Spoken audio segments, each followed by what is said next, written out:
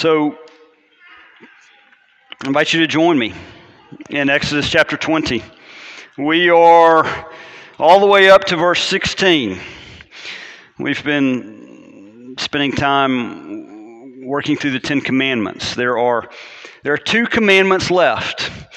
So just to kind of reorient you on where we are and where we're going in our time with through the Ten Commandments. Again, 2 commandments left, and then we will have two sermons to further prep us for this transition into the building. And then on July 11th, when we enter into the building, we will begin our next sermon series in the Gospel according to John. I can't wait, and want to encourage you to be praying about that time. But I'm also thankful for the time that we have now. And so today we come to the 9th commandment. As we've been doing, we have a bit of an outline that will be consistent again today. As we look to the worldview set by the Lord that is behind the 9th commandment, we'll look to the particulars of this commandment, and then we'll explore the deeper issues of the heart. With that before us, we turn now to the inerrant and infallible Word of God. This is Exodus chapter 20, verse 16. You shall not bear false witness against your neighbor. This is the word of the Lord. Amen. What is truth? It's one of those questions that has a postmodern ring to it. It's not as what is the truth, but what is truth itself. It's the type of question that we might think of some sort of intellectual asking to stimulate interesting conversation. It might be the sort of question that someone would ask with an edge to the question, sort of challenging. It might be the kind of question that you are asking today. What is truth? Do you know who else asked that question? Pilate. Pilate was the Roman governor who ultimately was the one who sentenced Jesus to death. And standing there with Jesus, talking with Jesus, I imagine a scene in front of the crowd, and Jesus was speaking to Pilate, and he said, I have come to bear witness to the truth, and all those who are of the truth hear my voice. Pilate heard that, and somewhat wistfully looking off into the distance, asked this question, what is truth? It is a question that is the foundation behind the 9th commandment. It's a question that we're asking today, and it is not new. And neither is the battle that exists between truth and lies. You and I, we're all impacted by this battle, but we're also caught up in it. So as we look to the 9th commandment, we need to, on one hand, deal with the worldly perspective behind truth and lies. A perspective that we wrestle with because it's hard these days to know what is truth and lie. Particularly when everyone around us is defining truth in their own way. And when we do this, we destroy the very foundation of truth.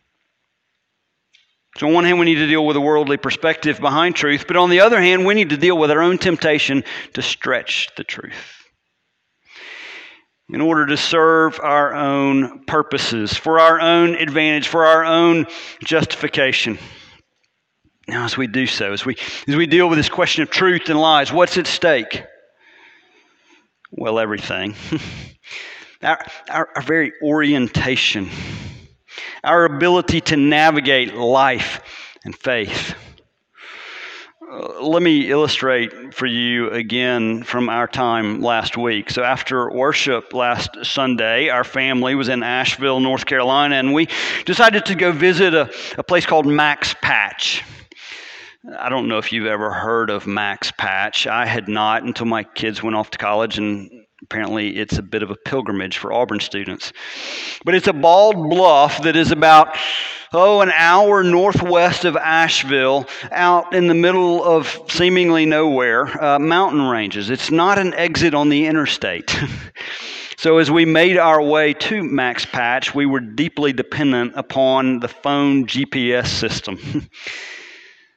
We got there, and then when we got to the little parking area before this system of trails would take us up, we get to the map board. And really, when you get there, all you see is a bunch of lines on a big board, and they're not all that helpful until you get to that one all-important dot. You are here. It's that dot on the map, that one fixed point. And when you have that one fixed point, well, then those lines all of a sudden become useful, because you have to know where you are and where you're starting. So we found the fixed point so we could navigate our way up the top of Mac's Patch. And when you get up to the top there, you look around, and just God's creation is on display for you in every direction. All you see everywhere is mountain range after mountain range. You see no roads, which is part of the beauty of it. And we were standing on top of the mountain range up there, and one of the kids said, "Hey, where's Asheville?" Well, I'm not that great with directions. And so what did I do? I looked up. Because I had to find the sun. I had to find that one fixed reference point. Because without it, I had no idea where we were. Friends, the one fixed reference point in our lives is truth.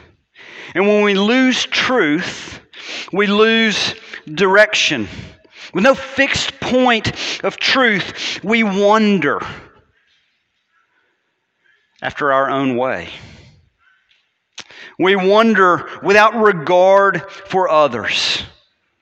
But the Word of God speaks into this confusion. The Bible actually says a lot about truth. Truth is a big deal in the Scriptures, and truth is not relative. Truth is absolute. It is fixed. Because truth is not a nebulous concept. Truth is a person. The Lord, our God, is the source of all truth. And because this is true, you and I can find our way. Let me give you a homework assignment. When you go home this afternoon, look in the back of your Bible. The concordance. It's essentially an index. Go home this afternoon, look in the concordance at the word true and the word truth. Just follow the path it takes you. Walk through Scripture and see what the Bible has to say about truth and the word true. What you'll find in John 3:33 and Romans 3:4 that God is true. Not God exists, not it's true God exists. No, God is true. God is truth. In John 14:6, you will see that Jesus Christ is the way, the truth, and the life. And you see in John 16:31 that the Holy Spirit is the Spirit of truth. Do you hear this? Our triune God is true. Our triune God is truth manifested. And in God we find our "you are here" stamp. Truth matters because God is true. That's the foundation behind the ninth commandment, and that tells us that because God is true, words matter. Words are meant to convey truth. It's the basis behind the ninth commandment, but what are the particulars? Sometimes with the Ten Commandments, we have this temptation to summarize them into short, bite-sized snippets. In fact, you've heard me say on a couple of occasions that some of these commandments in the Hebrew were only 2 words. By the way, the ninth commandment is not 2 words in the Hebrew. But when we are tempted to summarize the ninth commandment as 2 words, what do? We summarize it as no lying.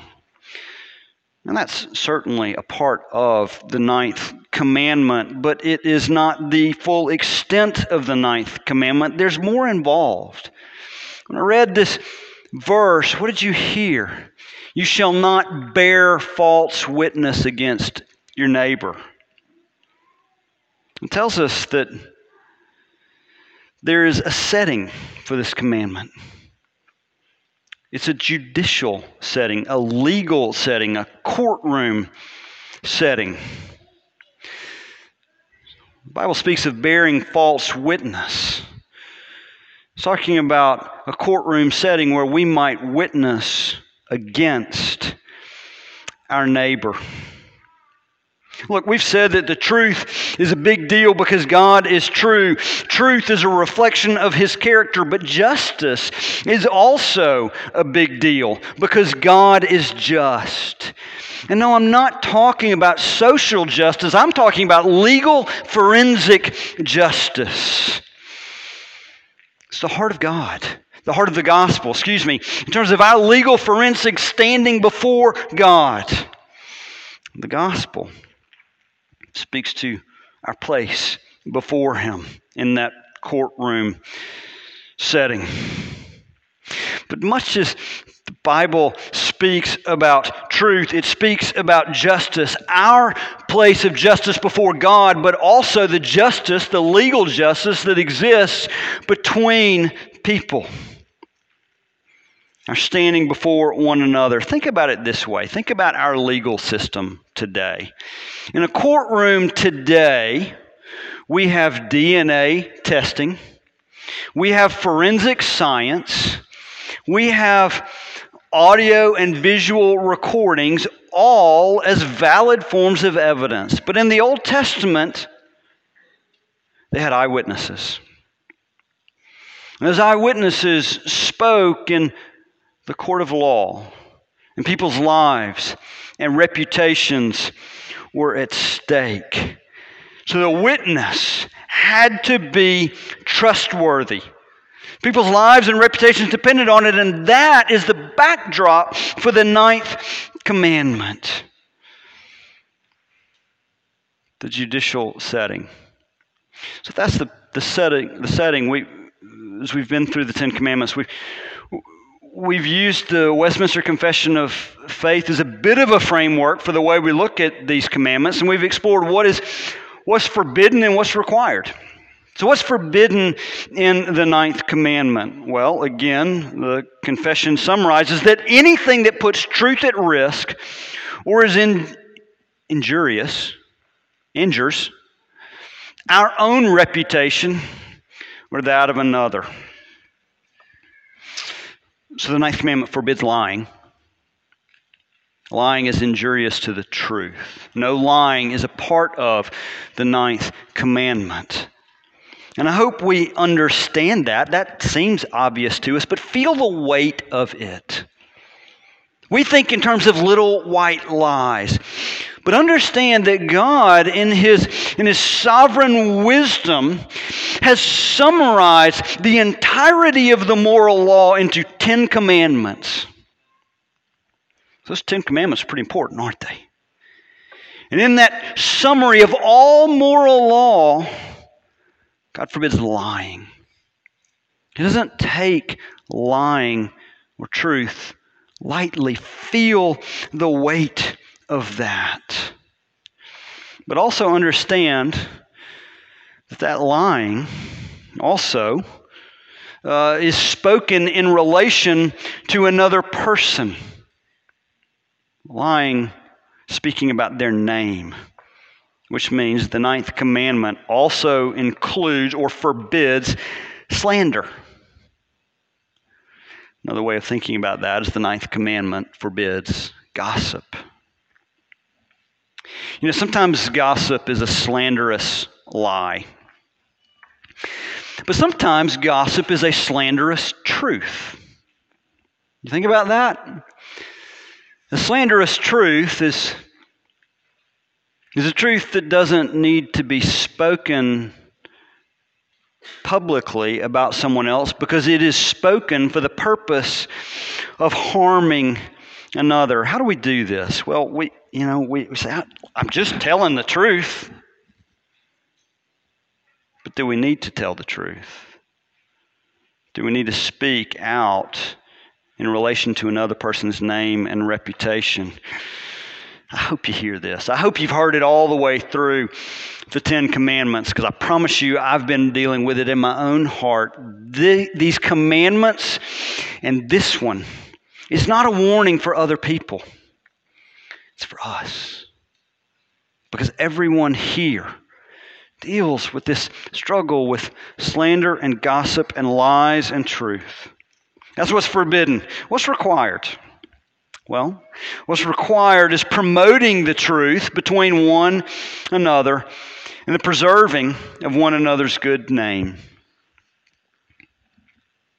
So in a world that seeks to erode the very foundation of truth by either denying the existence of truth or parsing it out in bits and pieces so as to manipulate it and make it serve our own purposes, the ninth commandment calls us to promote truth. That is to speak it and to stand for it. The truth and the whole truth. So it means we use our words wisely. But it also means that we use our words lovingly to build up. The ninth commandment speaks to sins of the tongue, which means that the requirement, the positive, is that we love one another. Ultimately, the ninth commandment is about that. Ultimately, the ninth commandment is about loving our neighbor. So since we're talking about truth and lies, can we just acknowledge a lie that probably all of us have said and all of us have used before our children? Sticks and stones may break my bones, but words will never hurt me. When I was a kid, I broke an arm. And in a matter of a few weeks, that arm was healed. I'm still shaped by the words that were spoken to me as a youth and words that I spoke as a youth and as an adult. Words do hurt. Words do have power. Words are a way to love. Slander sticks long after a broken bone is healed. You know it because of what others have said to you or about you. But do you know it because of what you've said to others? There's more than one way for falsehoods to hurt. They hurt when we abuse the truth, when we twist the truth, when we just flat out lie to others. Those words hurt. When we abuse truth, we hurt others. But the damage doesn't merely take place when we abuse truth. When we lose truth, we actually lose others. You should think about that for a minute. When we lose truth, we lose others. We do that because when we lose truth, we actually break apart the bonds that hold us together. We're experiencing this struggle now in our world in unique ways. How do we lose truth? We lose truth when we define it on our own terms. We lose truth when we define it not according to the unchanging Word of God, but according to our own imagination, our own desire, our own thinking. And there's a deep relational divide that exists when we relativize truth. When we relativize truth, what happens? We wind up drawing near to ourselves those who agree with us, and we push away others who do not. But our God who is true, our God is a reconciling God. He is the author of truth, and He unites His people in Christ. It is why the church is such a beautiful outworking of the gospel. The church, not a building as we keep saying, but the body of Christ. It is a Christ-centered, truth-centered unity. So when personal versions of the truth or our slanderous falsehoods divide us, do you know who wins? The devil. I've already taken you through examples in Scripture of how the Word of God describes God Himself as true. And interestingly, truth is a major concept, major focus in the Gospel of John. You heard that in the verses I said. If you do your homework assignment, you'll find that out too. But the Word says that God is true. But you know what the Word says about the devil? He's a liar. He's a murderer. He's a thief. He's the father of lies. He has been a liar from the beginning. When he speaks out of his own character. When we are divided over our abuse of the truth or our losing of the truth, the devil is the one who wins. Sometimes these lies are deliberate falsehoods. Sometimes they are relativized versions of the truth. But either way, they destroy truth and they bring division. So what are we as believers to do when we encounter the truth disconnect that most certainly will come? Well, first of all, don't be surprised. It's part of our understanding. We need to know who God is, and we need to know who man is. Man, including my own heart. We're sinners by nature prior to conversion. And after conversion, we still wrestle with that lingering old man. And when we know that, it protects us from being surprised and caught off guard when we encounter falsehoods. Don't be surprised. So when we're not surprised, it gives us ability to engage thoughtfully. And we can engage thoughtfully by holding together hand in hand truth and love. That's how we respond to falsehoods, truth and love. But to lovingly remain committed to truth, that is to not use truth as a blunt force object to beat people over the head with, but to lovingly speak that truth, to draw together and unite. To do that, to lovingly remain committed to truth, requires more than mere self-will and determination. It requires that our identity is secure in Jesus Christ. Now, those words sound easy, but they are a hard reality.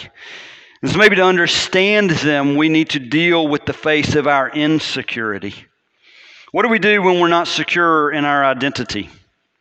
We twist truth to make ourselves look good. We turn on those closest to us when we encounter one another, and that's called gossip. All of us are guilty. Because more than truth, we desire to be relevant to one another. And we utter falsehoods in order to tear others down and build ourselves up. It's the heart of the matter. When we lose our navigational awareness, when we lose our centering on the truth of God, it shows up in relationship to truth and to others. We define it on our own terms. We twist it, we manipulate it, we deny it. But the ninth commandment is a judicial setting. And in the courtroom of the ninth commandment, every person in this room is guilty of perjury. We've injured others to build self up. At times it takes the form of abuse, neglect, or erosion of truth. And so you and I, we stand before a just God, guilty and condemned. Earlier, we said that the gospel is about our legal standing before God. So therefore, we have a problem. But hear this. Jesus is truth incarnate. And He has come to do the opposite of us. We tear others down so that we might build self up, and we do it all through falsehoods. But He is truth. And He tore Himself down by taking our falsehood on Himself so that He could build others up, and those others are us. Lost in our insecurity and sin, we've got to recapture a fixed point. And so we go back to the character of God. He is true. Jesus is not like us as fickle children, fickle teenagers, and fickle adults. He does not turn on His people and talk about them. He is steadfast to the end. Sinners like me, let us remember, Jesus is our fixed point. Jesus is the way of salvation. Jesus is the truth incarnate. And Jesus is the life, the source and substance of life for all His children. And so let us cling to Him in truth. And let us find life in His name. Lord God, we praise You that Your word is true. And we ask that You would bless us in the knowledge of truth incarnate. Grow us in Christ's likeness as You bring healing through Your truth. In Christ's name we pray. Amen.